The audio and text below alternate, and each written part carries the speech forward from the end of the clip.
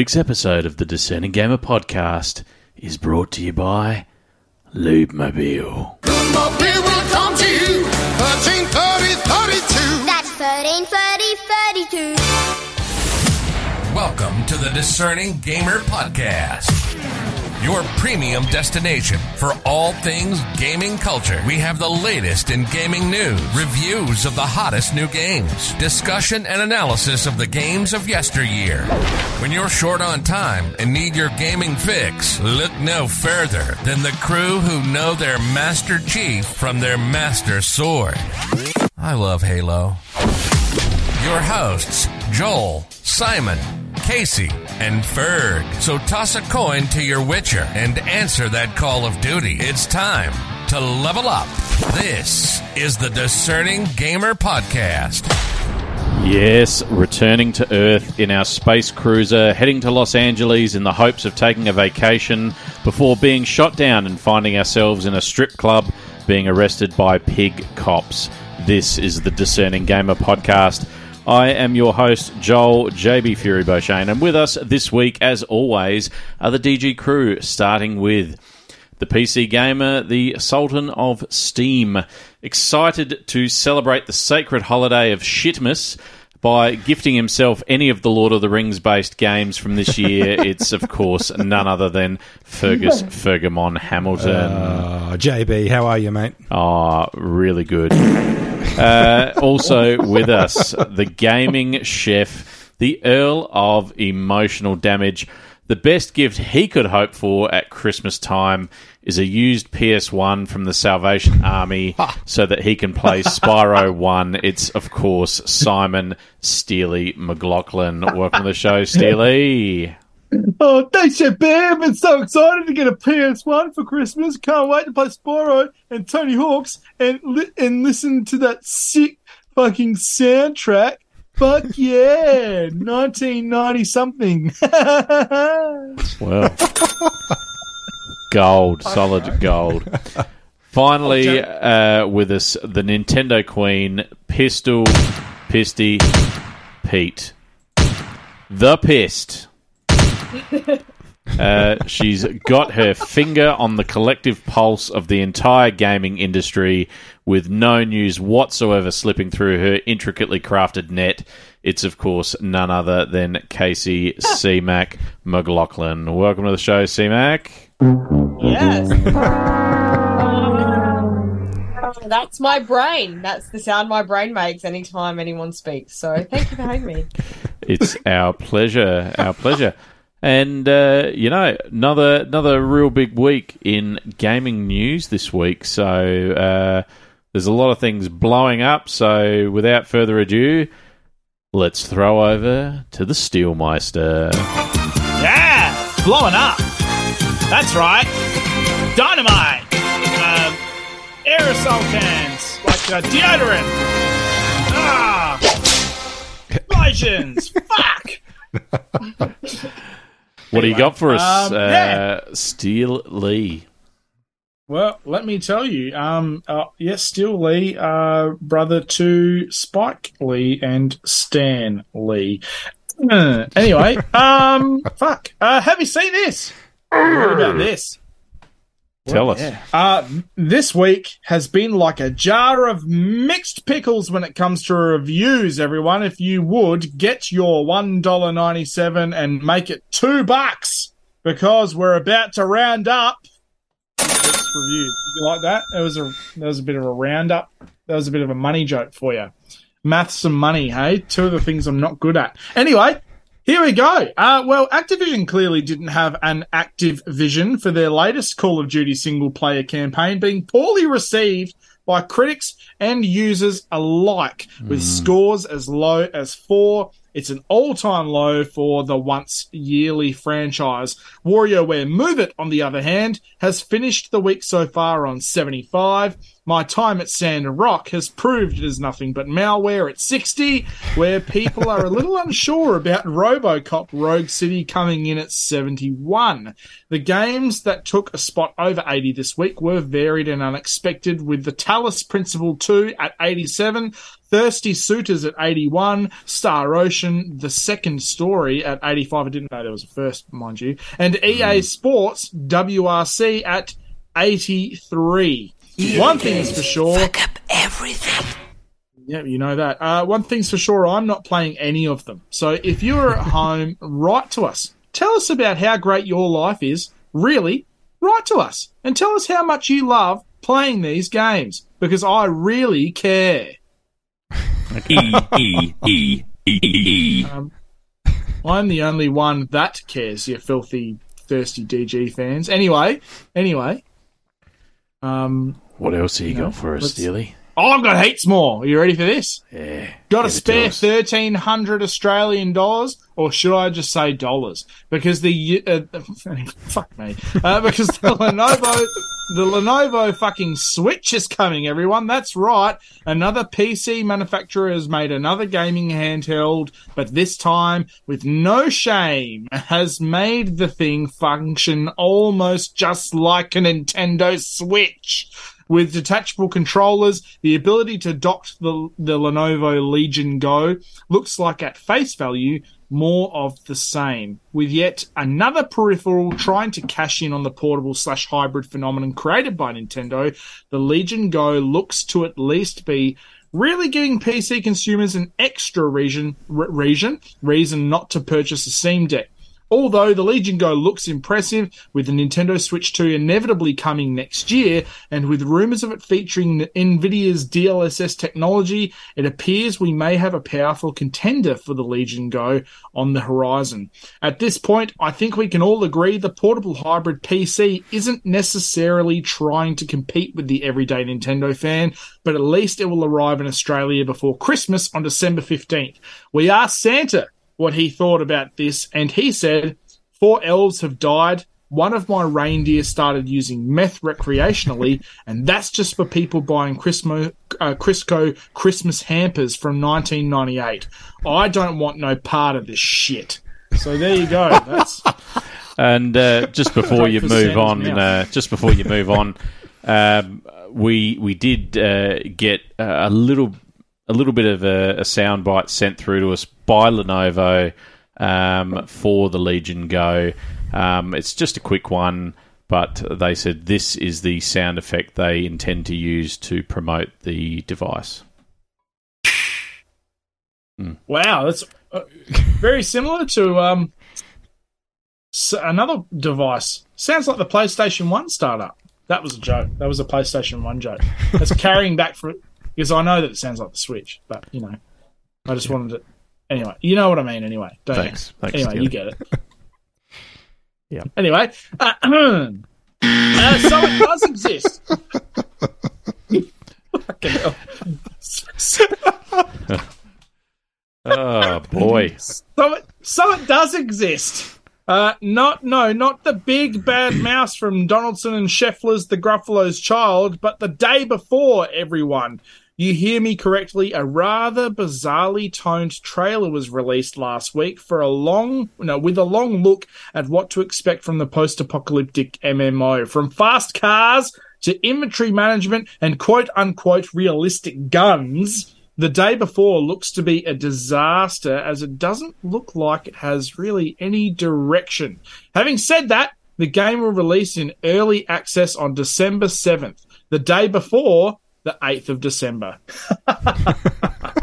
Good one, Simon. Anyway, well, for those of us interested in HBO's The Last of Us, the second season of the highly anticipated adaptation of Naughty Dog's hit franchise is expected to start production in 2024, with the show's second season set to premiere sometime in 2025.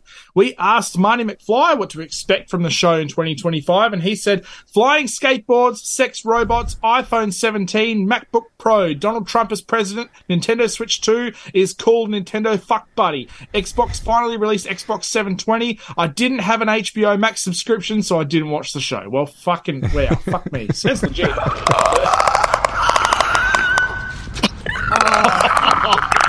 Great soundbite. Oh, yuck. Anyway. It's gnarly. Wow.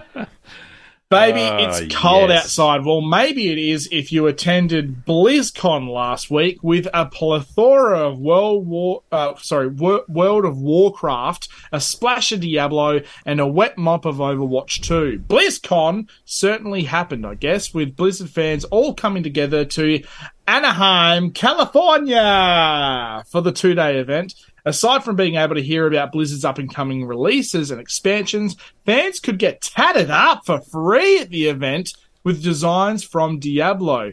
Labelled Hell's Inc., attendees could finally get matching tattoos for free from their favourite live service online-only hack-and-slash RPG. Apparently, this is nothing new for Diablo, however, as Hell's Inc. has featured previously as part of marketing campaigns for Diablo, such as Diablo 2 Resurrected. We reached out to a BlizzCon ticket holder about the event, and they said, "I was sent back to the lobby a few times. At points, I froze, and it was weirdly hard to get into matches. Hang on, are we talking about the convention or Blizzard games in general?" So, there you go. Wow. Sounds like a Show good me this time. guy's balls, please. Wow. Well, looks like a lot of people have a banana in their bonds for Fortnite, as the game has seen unprecedented success following the new time disruption event that has seen bus goers going back to Season 1. Breaking their previous record, Epic Games released some crazy stats this week, reaching almost 6 million players simultaneously. Epic Games spoke to our reporter this week, James McDermott, and he has this to say. "I guess you could say it's unreal how epic the return of Fortnite's OG map was. We hear that about 40 YouTubers that all play the game almost became popular again. We also made a lot of V-Bucks. I guess you could say it's pretty epic games and totally unreal Engine 5. Wow, fucking original. Wow. Original. Anyway. And last but not least, the Indigo Disc expansion is coming to Pokemon Scarlet and Violet this December. For those of you that want to catch them all while your eyes bleed at the seizure-inducing visuals of Game Freak's Pokemon Scarlet and Violet, Part 2 of the Hidden Treasure Area Zero DLC will release on December 14th. We asked this guy Wayne at EB Games Elizabeth Downs what part of the DLC he was most excited for, and he said, "I've already caught them all. Gonorrhea, syphilis, genital herpes, chlamydia, Pikachu. I just came here to steal some games and sell them at Cashies. My girlfriend and I are trying to get pregnant with our 5th, and she said I need a higher paying job. Also, don't tell security. Also, your mum's your dad." Well, that's your news headline. That's it. There's the news. Okay. All true. It's all real. None of it was scripted. It's all made up on the spot. All from real events. Yeah. Maybe. Gee Louise. Well, you know, off the back of the news headlines, I could not help but have a little article in the said news that caught my eye, and it's regarding our new sort of game that we love to hate, City Skylines 2, who during the week released a hotfix that removes an offensive, and I use this term in air quotes, radio advert while working to improve performance. So I saw that headline, I thought, I wonder, you know, what could have been on there, because I know GTA had some pretty gnarly shit that would play over the radio in that game, and I'm thinking, well, whatever it is that's happening in City Skylines 2, they must have gone a step even further than what GTA did.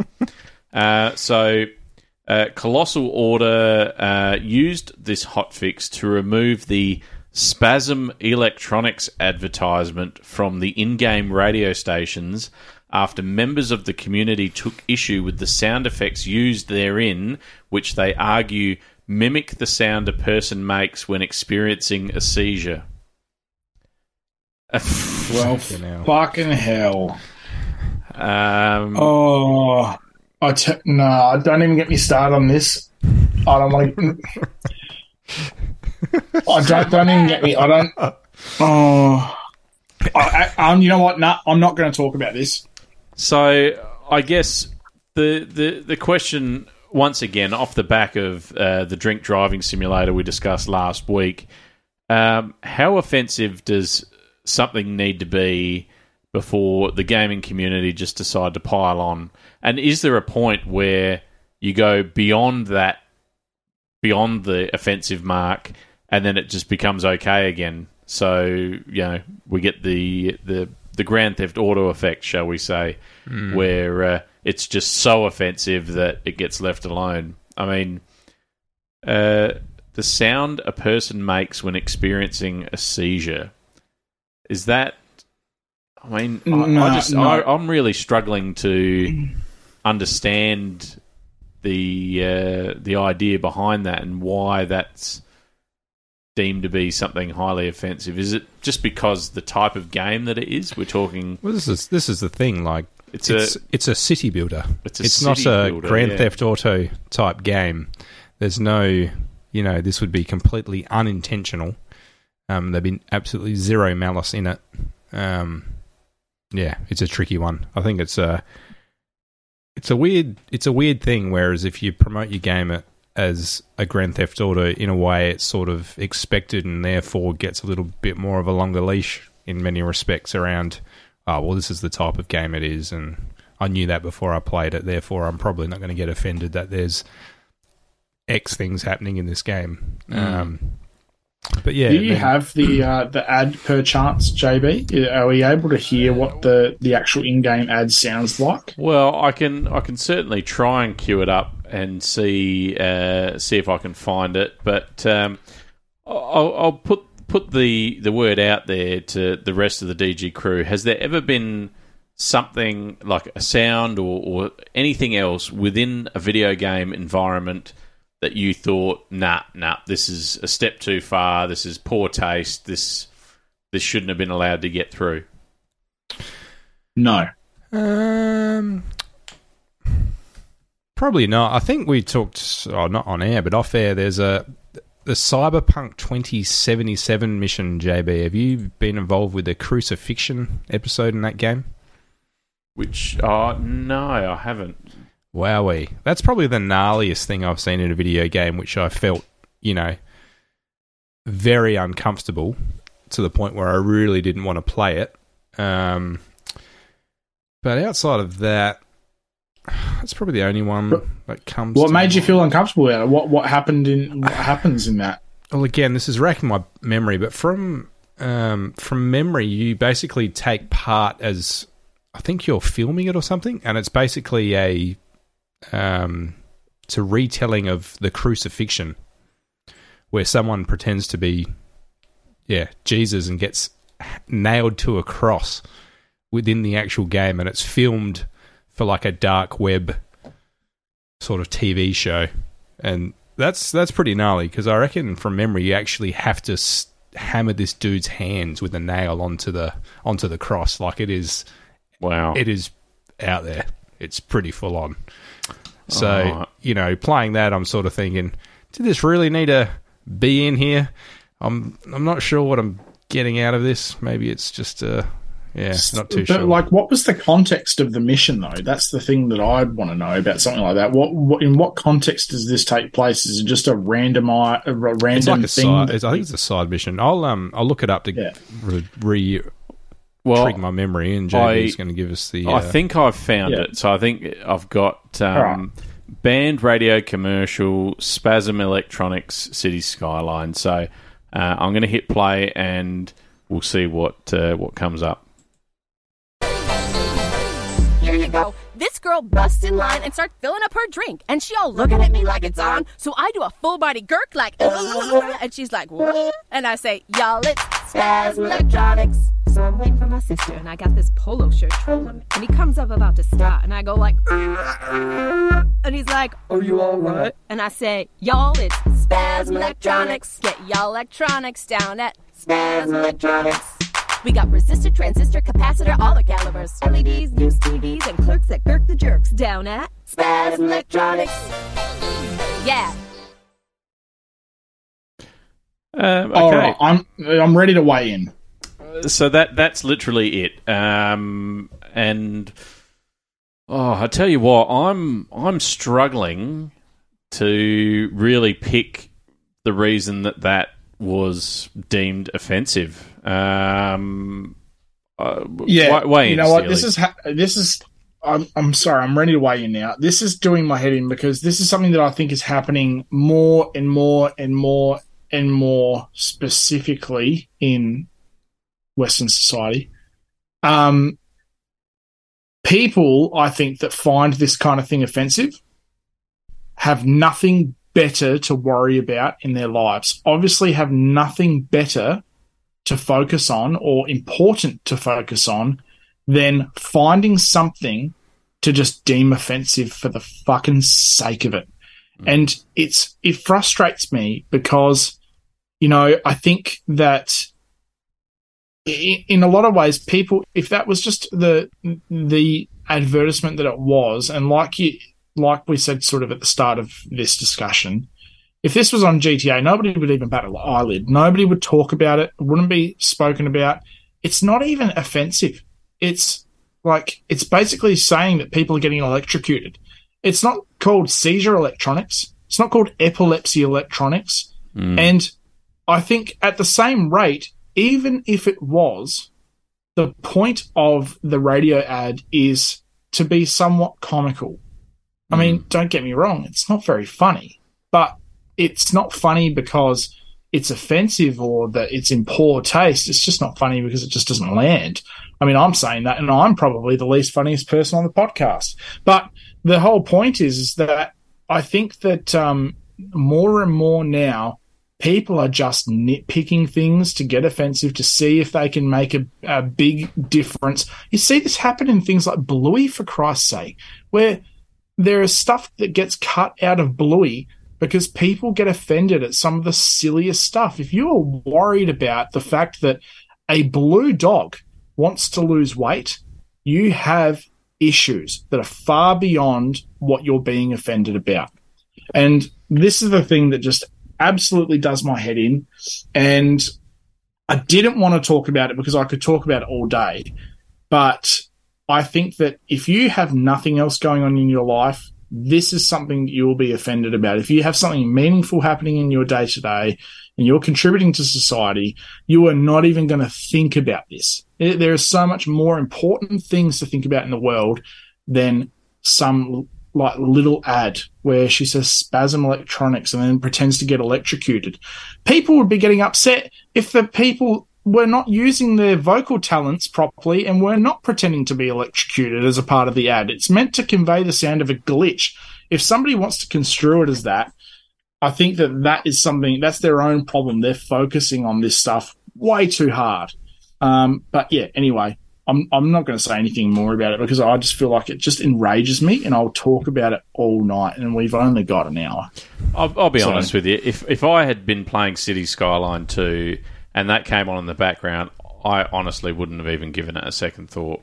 Yeah, all right, granted, I'm not someone who suffers from seizures, and, you know, so I guess hard in a way to take it personally when you're not in that situation, but I would actually struggle to see how someone could interpret that as being, you know, mimicking a person who's having a seizure.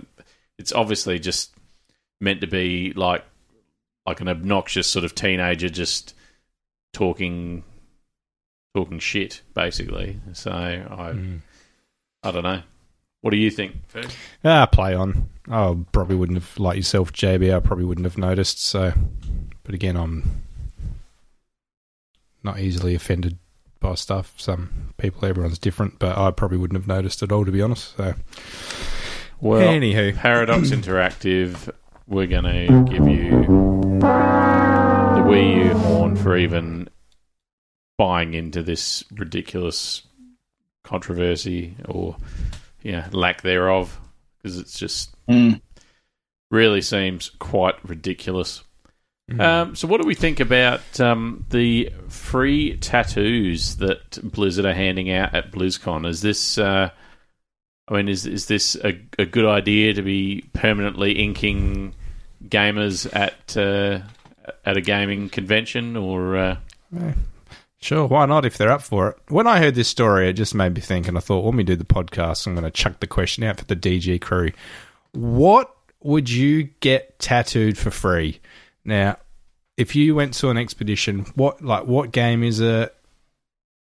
Steely, C-Mac, are you at the old Nintendo bloody Direct live show? What would it take to get a free tattoo? What would it be of? If you're going to get a free tattoo about a game that you loved, or is there anything that comes to mind? I'll chuck it out to the floor. Any tattoos that come to mind that you'd get done for free related to a game-related free tattoo? Anything? What would you get? I had to get a tattoo. Yeah. Yeah. Well, I wouldn't get one. But if you let's say so I had a gun to my head. Say you wanted to get one. Yeah, say you'd already decided you absolutely wanted a tattoo of some description. What would the picture be? Circle back to me. I'll have a think. I know Simon you already told me before what you would want. There's a couple of things that I would say yes to.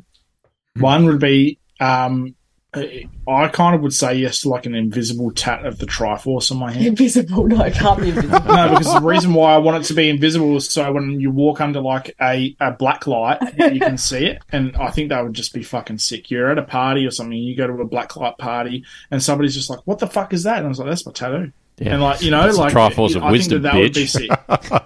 Yeah, pretty much. I think that would be sick. But I'd also I'd go for something if they had it at like a Nintendo convention, which would never happen. I'd probably get I've seen these really cool ones of like Paper Mario, but they make it look like he's getting peeled off the skin. Gross. Which looks really cool, like as if it's just like a sticker on your skin, then it looks like it's being peeled away. And I always thought that they looked kind of cool, and so I don't know, maybe like a little Paper Mario somewhere would be cheeky and cute. But so I would have thought you'd go on with something like you get a picture of Yoshi tattooed at the base of your penis, and then have his tongue going along the length of your shaft, so that as you get an erection, your dream, JB. As you get an erection, it looks like his tongue's getting further out. Joel, I feel like you've thought about this too much. Yeah. Maybe you get the bell end just sort of tattooed to resemble one of the apples that hangs on the trees. Oh my gosh! Oh, that's a rough image.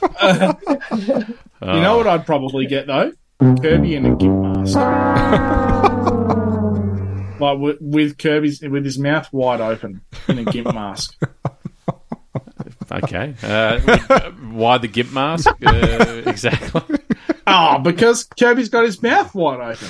And he's ready. Hang on. You're talking gimp mask like the zipper over the mouth section, or are you talking like ball gag? I'm talking sort of like ball gag. Yeah. So Kirby with a ball gag in. Yeah, like with the leather stitching around and then just like a ball gag in Kirby's mouth and looks like Kirby and everything, but I don't know. I think if you're a sicko, that's a tattoo. Yeah, absolutely. Is it not? What about you, Ferg? I reckon if I was going to get something, because obviously these people aren't rolling up to get sleeves, they're obviously just small. If I was going to get something, I might get a Vault Boy, I reckon. And you know how in the Fallout series they've got there's heaps of different versions of them for the different skills. Yep. So there'd be a whole stack of different unique ones you could pick depending on. So you don't just have to get the staple of the Vault Boy given the thumbs up. You could get him in the. You could get the drug reliant perk where he's sitting there with 8 needles hanging out of his arms and he's just got all the stars going around his head. Yeah, that's it.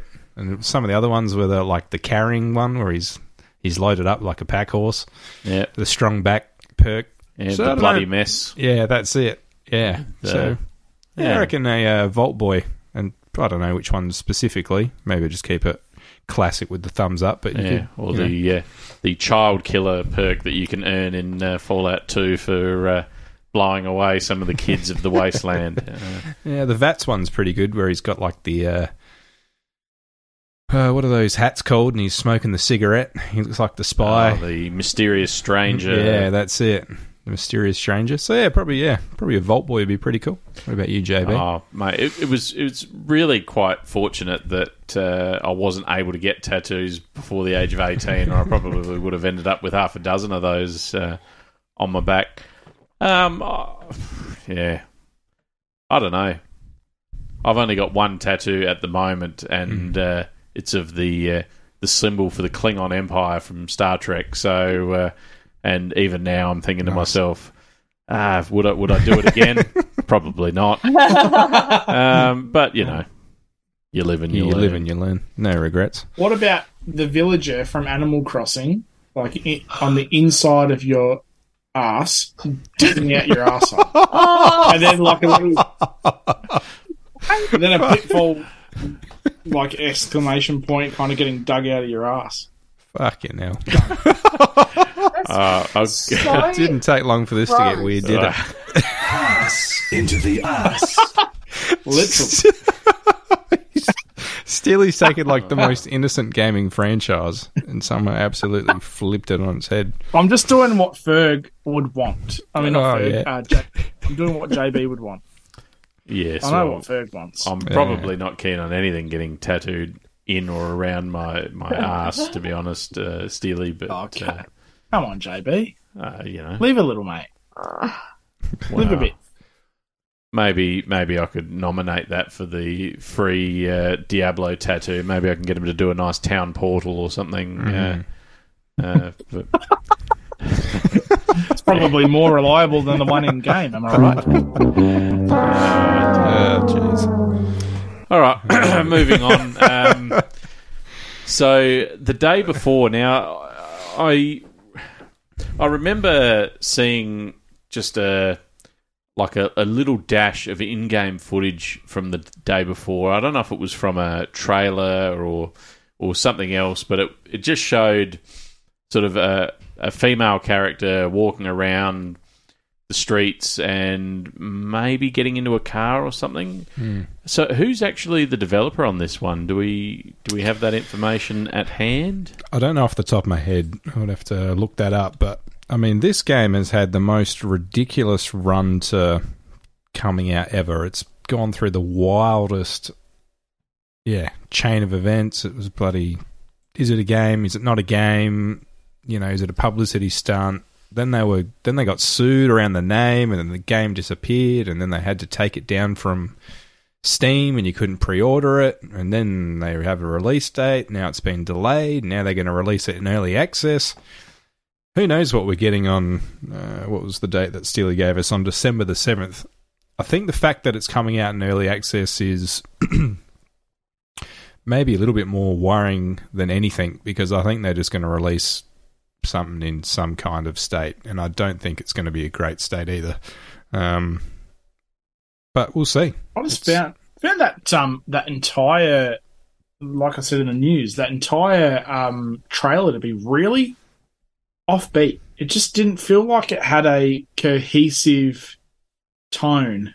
It was like that 80s sort of like music behind it with a synth happening, and like in the day before it sounded like someone was AI. Like it sounded like an AI person talking, like the day before you can shoot stuff and it's realistic and you can get in guns and cars.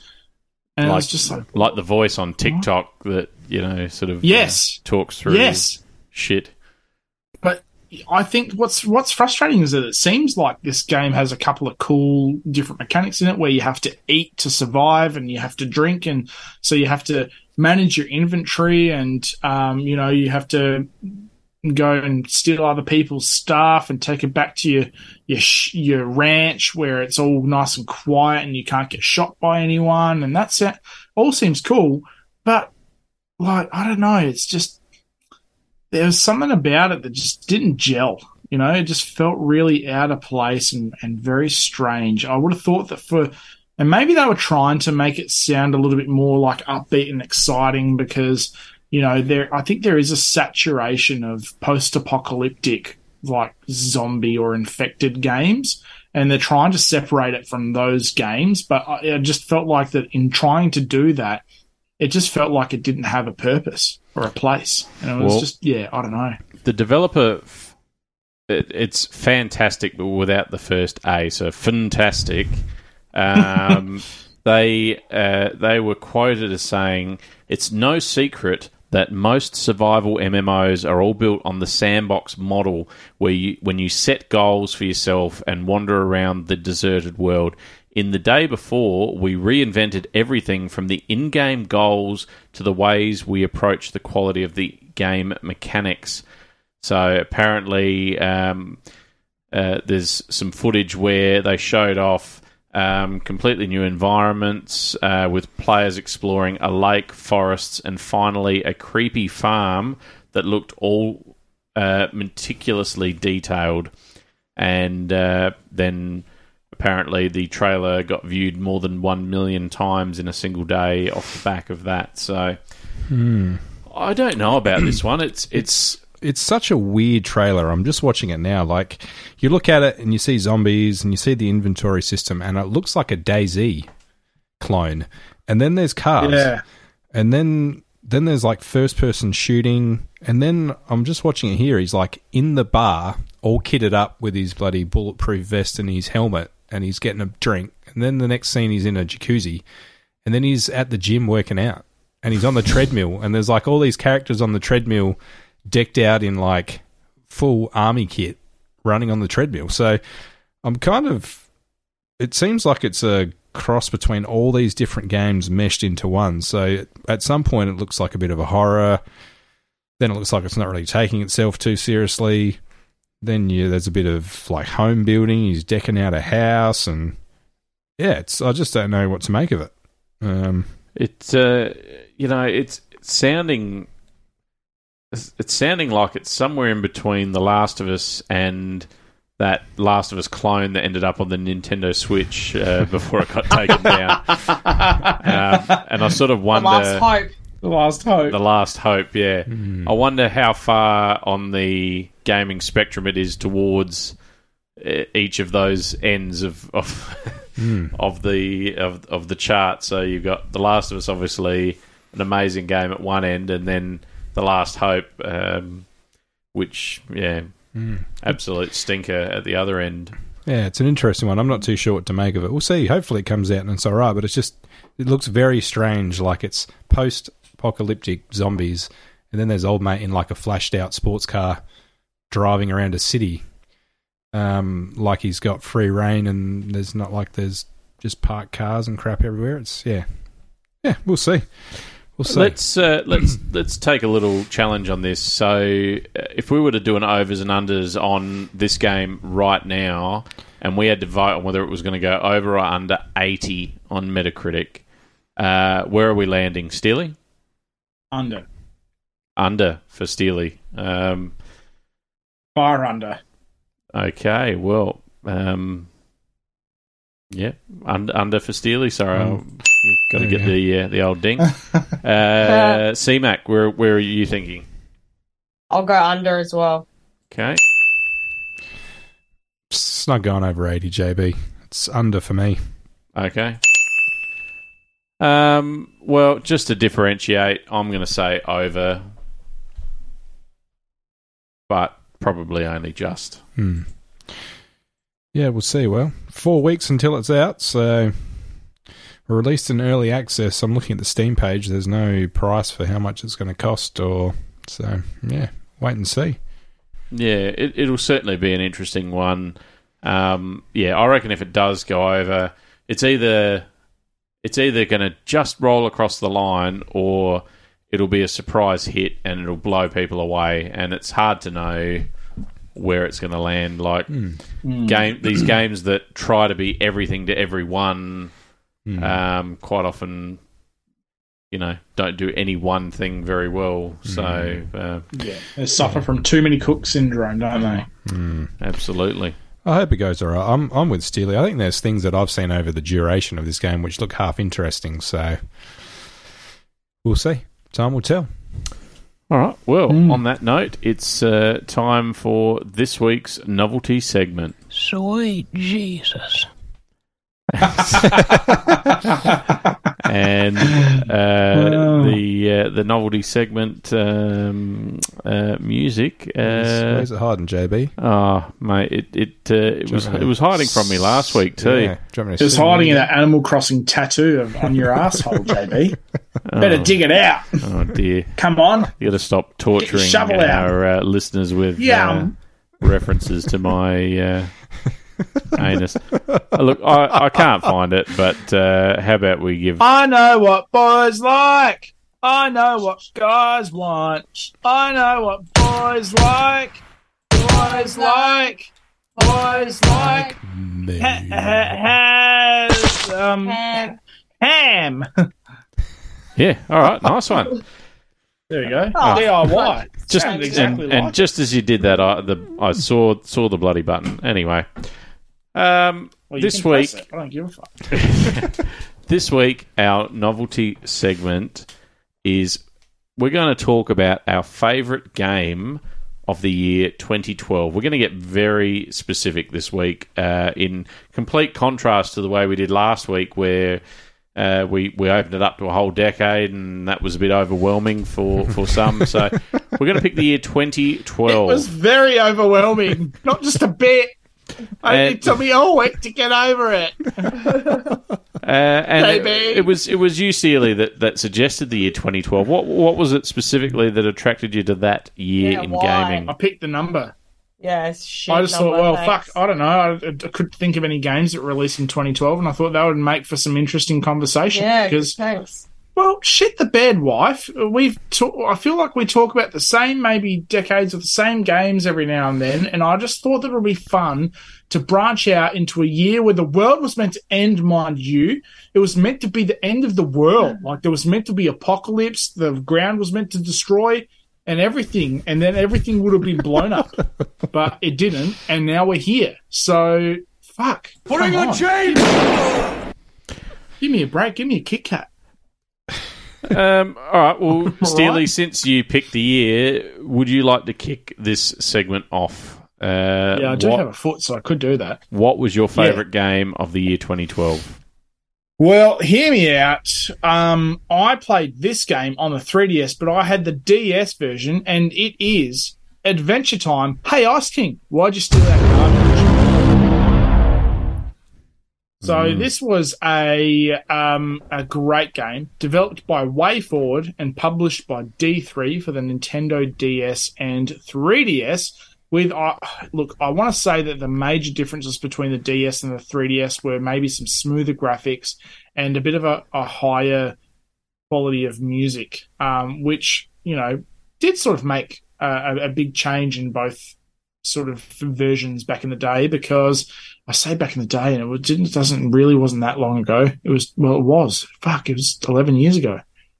Wow. Yeah. But anyway, so this is a great game for a couple of reasons. It's still, to this day, my favourite version of Zelda 2.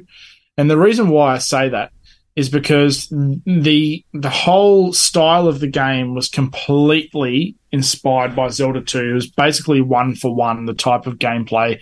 It was an overworld where you would walk around it, and then little sort of enemies would pop up, and like they were just like sprites of monstery looking characters, and you'd go into it, and you'd go into this little battle section where it's all 2D, and you go and fight them all, and then you unlock a chest, and then you go and you explore. It was just a really good little gameplay loop. You had Finn with Jake in his backpack, and all the moves comboed up to, like, Jake would go out and hit with a long attack, and Finn would just punch and kick, and then you could get all these other different items that really just were jam-packed full of references to Adventure Time as a TV show, and I think it just nailed the aesthetic of it really, really well. And it was a lot of fun, and like BMO was the little second screen menu screen down the bottom, and you'd press different things for like the map and stuff, and on BMO. I thought it was really, really cool. And look, I think this is probably the only good Adventure Time game that was made by WayForward. I think they're still making Adventure Time games, and none of them have really managed to capture because I think that Adventure Time in a lot of ways is like the younger children's version of Rick and Morty. It's this very short show that happens in 4-minute segments. I think each episode is about 4 or 5 minutes long. And most of the episodes are just about random stuff. But and then there's this story that's underlying throughout the whole thing that carries on from season 1 all the way through to the end that I haven't seen yet. And I found that there was a lot of really rich storytelling to be had in there, and I found that the show was at its best when it had those more serious story-driven moments where it expanded on the mystery of the land of Oo. And I found that this game captured the quirkiness and a bit of that story element quite well. It was a very silly story, but it still managed to really just bring Adventure Time into the palm of your hands, and I think that was really great. It left you itching for more, and it had a great level of difficulty as well. Epic final boss. I really loved the final boss of this game, where you're flying on the unicorn that's all a rainbow, and you're using that to, I can't remember the name of that unicorn, but you go and you shoot stuff out of it, and it was just really super fun. And then they follow up that game with that is the best fucking soundbite ever. But then they follow up this game with, Adventure Time, Explore the Dungeon Because I Don't Know. And that game was absolute horse piss. It was just a dungeon crawler with virtually no story. It was, absolutely woeful. And all it was basically an Adventure Time skinned endless dungeon crawler, almost endless anyway, and I just didn't really rate it. But having said that, Adventure Time, hey, asking why'd you steal our garbage? Very, very, very good game for the DS, the 3DS. Nice. Killer. 2012. Adventure Time. There's a soundbite here that's called Kiwi Adventure Time. I'm very tempted to press that button. Press it. All right. Blizzcon an adventure. Okay. I was waiting for some full. Oh no! Yeah, it's Adventure I was Time, waiting bro. for Adventure Time. Come on, grab your friends. We'll go and get. We'll go and visit Dustin Liens. We'll watch the All Blacks. We'll drink some. All right, now. I don't know. LNP. Yeah. Lemon in Pyro. That's it. That's it. Some fish and chops. That's fuzzy. All right. What the fuck are we talking That's about? fuzzy, cozzy bros. All right. CMAC 2012. Tell us why it was your favourite year in gaming. my absolute favourite. Thanks, Simon. What a great year. Well, fucking diddly do. I couldn't find a fucking thing, but are you kidding me? Look at this list of games. I looked at the list of games, but they're not. I wasn't a big gamer back in 2012. Look at these games: Fire Emblem Awakening, Mass Effect 3. I didn't play Mass Effect 3. So FIFA anyway, 13, Akami I didn't play that. HD. I didn't play that. So what I've chosen: Pokemon Black and White 2. Shush. Oh, that's a good one. New Super Mario Bros. 2. Fucking tell me there's no games come out in bloody 20. You know what I was going to say, which I saw, is Paper Mario Sticker Star. Fuck off. Wow.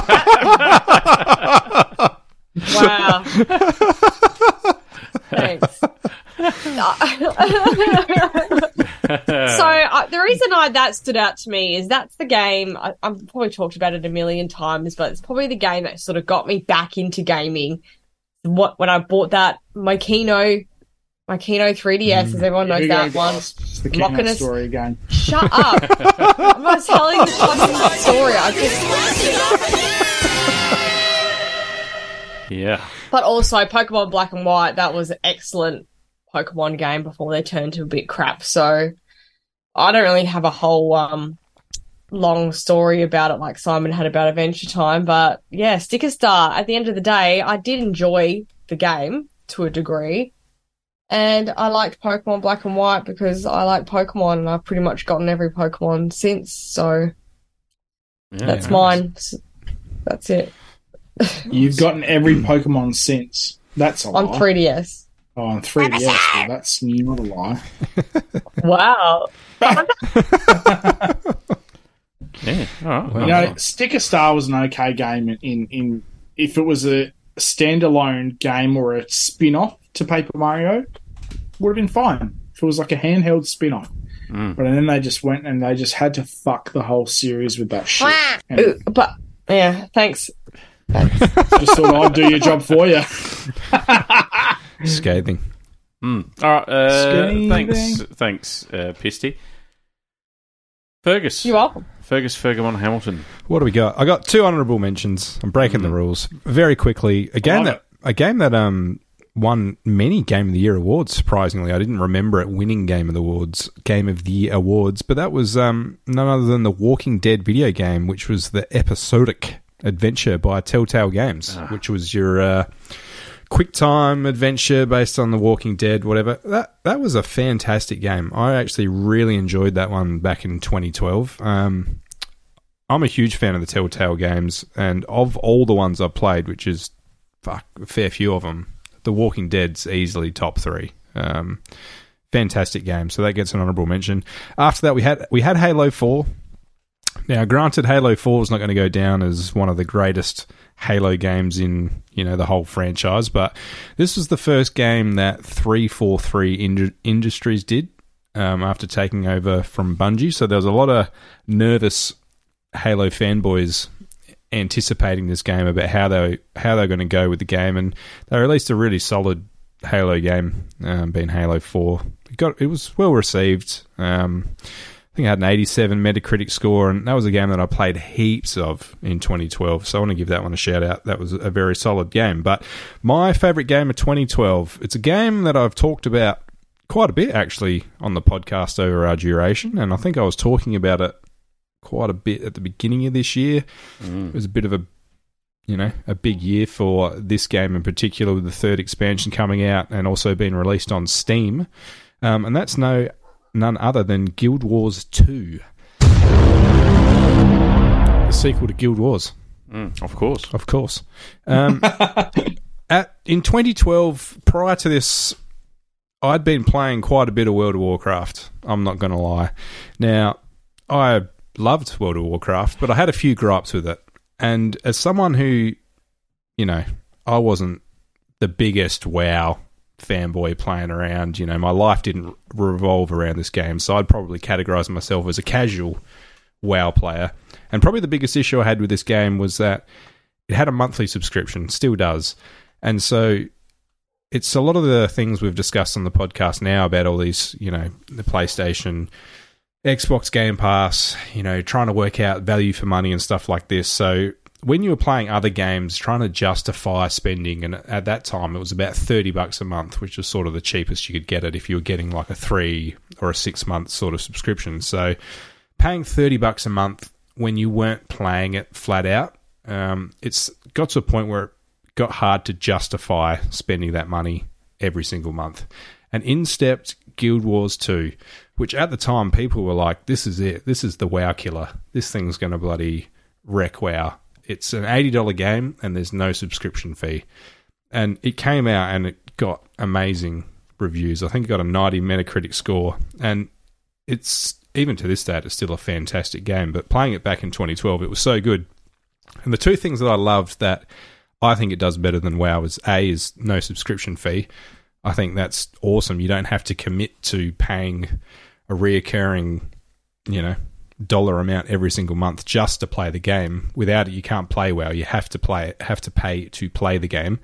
But the other one was, if you ever played WoW, just the fetch quest system in that game is you'd see a person with an exclamation mark above their head. You'd run over to them, you'd talk to them. They'd say, righto, go and kill 3 boars. You run off, you kill 3 boars. Then you got to run all the way back to the quest giver to basically finish the quest. And that's typically how a lot of the quests in the game would work, was just running to a character, to a spot in the world, do your mission, and then you have to go and turn it in. Whereas Guild Wars 2 had more of a dynamic system where you didn't actually have to trigger the quest by talking to the person. You could run around the world and there'd be world events that would just randomly happen, or you'd just stumble across them and you didn't actually... Yeah, like I said, you'd have to talk to the dude to trigger the event. You just run to a position in the field and you'd get a trigger on your screen saying, righto, why you here, kill 10 people. You do it and you'd get your reward straight away. So they completely removed the turn-in aspect of WoW, which I didn't really like. On top of that, some of the other cool things, like it had a really interesting art style, had amazing music, amazing soundtrack, and it was just a fun game to play. It was just a really fun world to be in. The combat was really good. I liked the style. There was sort of a bit of skill-based combat. There was a dodge button, and there was a few things like that you could work into combat. I played a lot as an engineer, so the engineer class would have things like turrets that would, shoot and do damage, or shoot and cast nets and do a few things like that, which, in PvP was super interesting as well and a good way to mix things up. And yeah, a few other things. There was like... Each area you'd have to close out by doing a number of different things, which include, viewing all the vistas. So they were sort of like jump puzzles, where you'd have to jump to a certain spot. And like, Assassin's Creed games, you'd then look across the land. And yeah, fantastic game. Played a lot of hours in 2012 in particular, Guild Wars 2. But yeah, to the point where I never went back and played WoW. So yeah, kudos to Guild Wars 2. Great game. If people want to still play Guild Wars 2, can they? Are the servers still up online? Yeah, like I said, there's a bit of a... what's the word? A renaissance. A renaissance. Resurgence. Yeah, so with it porting across to Steam, there's been a big influx. And like I said, they had an expansion pack this year. So I'm pretty sure it's free to play. I think one of the times I mentioned on the podcast, where I think we did an oldie segment where we talked about maybe value for money games or something. And I think it might have been the one I bought up, because outside of the expansions, the game's free. So, like I said, there's no pay to win. The only things you can spend in game are, I don't know, cosmetics and, just like inventory space, things to make the game experience more enjoyable, but there's no sort of pay to play stuff. So, yeah, at the moment you can go to Steam, download it for free, and basically get a massive collection of content that costs zero. So I didn't mention it off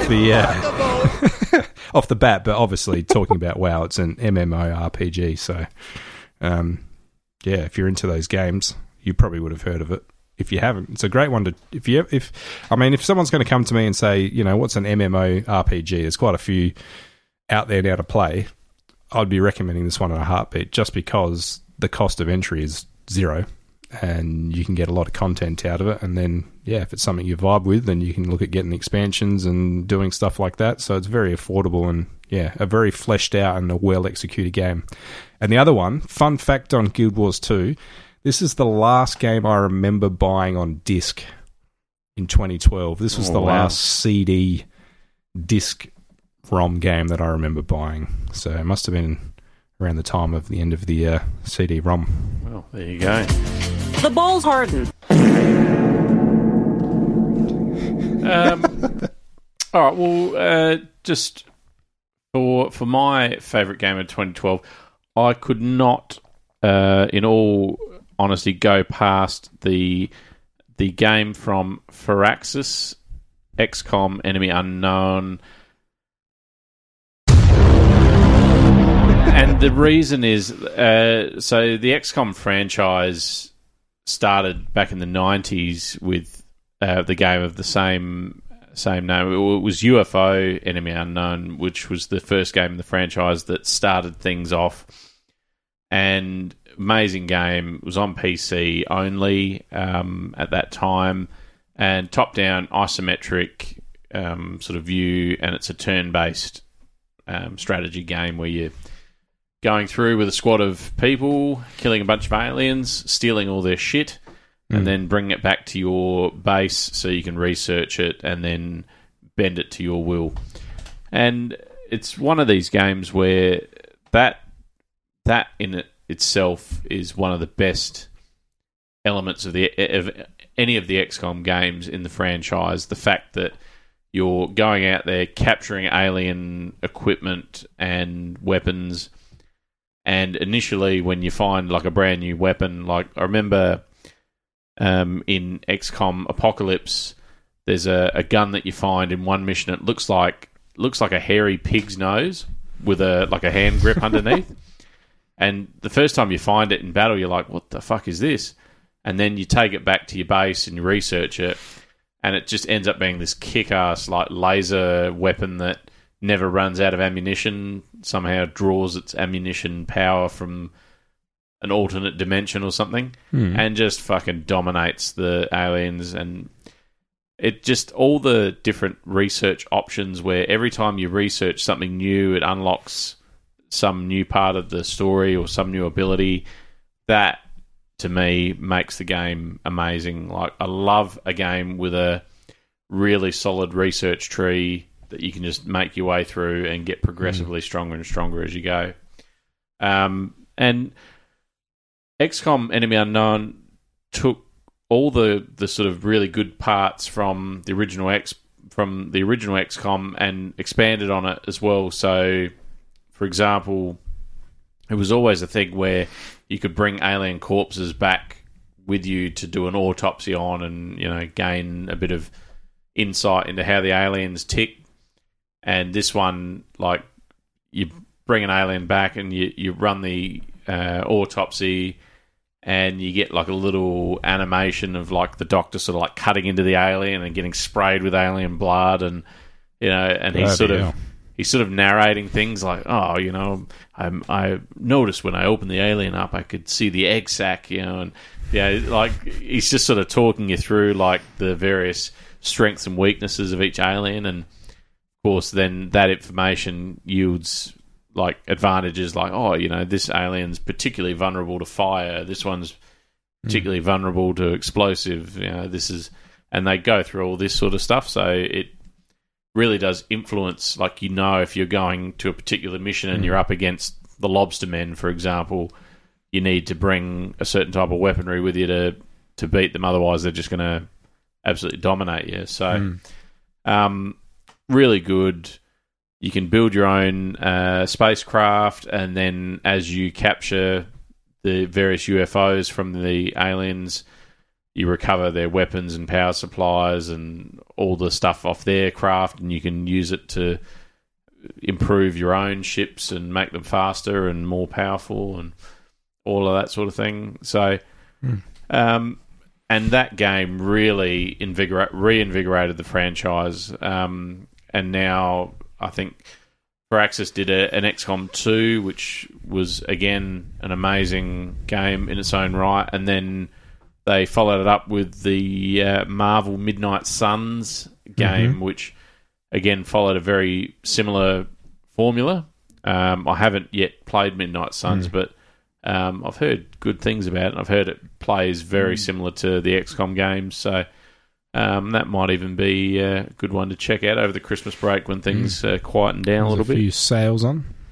But yeah, XCOM Enemy Unknown. If you are a fan of real-time, turn-based strategy, and you like games with a really meaty research tree to dig into, bloody jump into XCOM Enemy Unknown. You won't regret it. Give it a go.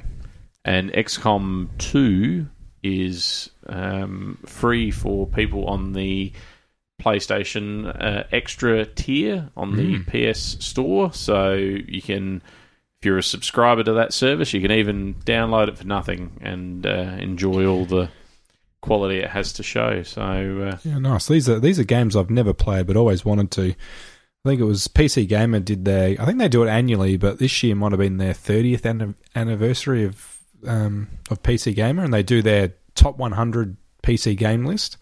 And I think XCOM 2's in the top 10. I think it's 10th or something. So there you go. A top 10 in their eyes, a top 10 greatest PC game of all time. That's pretty good praise. It's not an easy game, though. It's extremely frustrating at times because some of the missions, you land and you literally get like 10 turns or something to achieve all your objectives, or you lose. and fuck, it's hard to get all your objectives done in 10 turns and not lose half your squad in the process. So, yeah, not for the faint of heart, but yeah, very enjoyable. Yeah, nice. That's what I loved about, as much as I hate to say it, Ubisoft's fucking Mario plus Rabbids. It takes a lot of those very similar core ideas and put it into this universe that, you know, everyone obviously knows and loves, but added this deep strategy to it that just felt so satisfying when you could nail it. And you're right, JB, that frustration that you feel when you know you've got this limited amount of turns and you've got this to do and you've got to find the right way to do it. But I feel like there's something incredibly satisfying about hitting that and making it work. And so I think all the good things that were taken from XCOM made it into Mario plus Rabbids Kingdom Battle, which was the first entry into the series. And I mean, even though I like the update that they made to the game in the second game to make it a little bit more standalone and a little less XCOM-y, I did sort of miss the whole grid layout. You know, I find that the grid layout's really cool for these sort of strategy games because it gives you really just a more finite understanding of where you can and can't go and what the playing field is, which I really love. You know, it's the same with Fire Emblem. You have the same sort of thing. You have a certain amount of moves to go, but I mean, the difference being there, only your stats bear weight as to how you attack and to how well you can defeat something.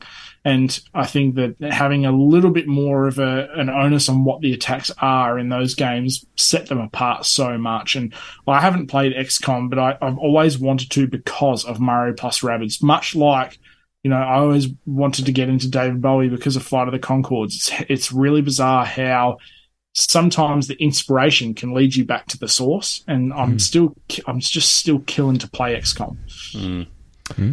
I'd be remiss too if I didn't give an honourable mention to the last game in the original XCOM series before it really sort of took a nosedive, and that was XCOM Apocalypse. And for some reason, when we were playing that as pimply-faced teenagers, there was all the characters that you would recruit to your squad all had just, you know, generic names that were generated by the system.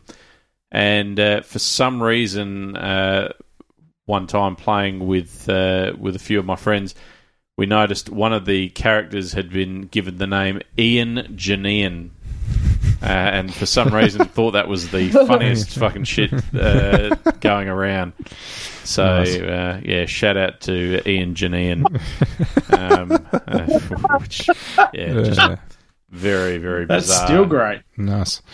Holds up today. I know Steely started rattling off the list, but just for everyone's interest, 2012, pretty damn good game. Pretty fucking, what am I talking about? Pretty good year for gaming is what I'm trying to say. Here we go. Here's some: Mass Effect 3, Borderlands 2, Dishonored, Far Cry 3, Max Payne 3, Darksiders 2, Assassin's Creed 3, Diablo 3, Sleeping Dogs, a fantastic game, Journey, cool game. I think that won some Game of the Year awards as well. Dragon's Dogma, Hitman Absolution. What else we got here? Resident Evil 6. We had Hotline Miami was in there, which is a fantastic little game. The Darkness 2, Counter-Strike Global Offensive. Just to rattle off quite a few good games in that list there. What in the mix? Yeah. Diablo 3, one of the shittest games in the franchise. Sorry. Just had to be the one that I played as well. Yeah. That sullied my expectations for Diablo 4 and made me instantly dislike it. How sad is that?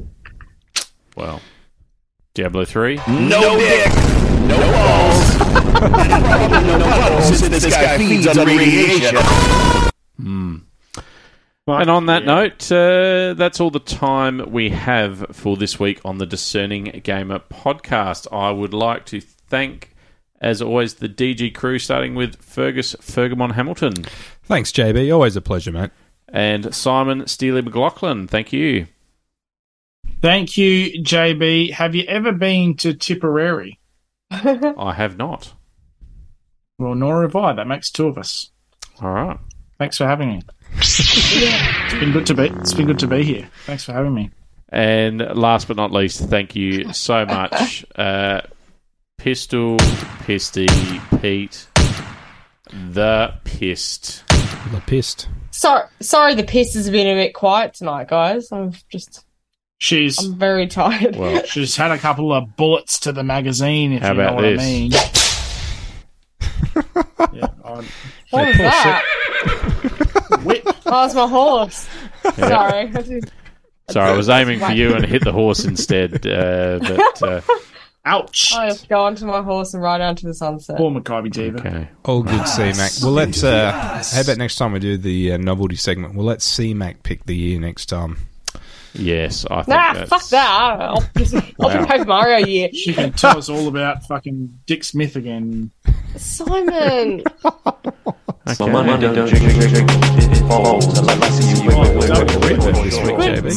a good story, though. Yeah, cool story, bro. It's still a good story. Yeah. Duck Smoth. Oh, well, that's all the time we've got, so we'll see you next week. Catch you. Bye. Next week, hey? That's 7 days from now. Well, actually, yeah, sort of. If you count Sunday, it's 6. But nobody does that, because it's a fucking stupid thing to do. Don't get offended about it, people that want to be offended.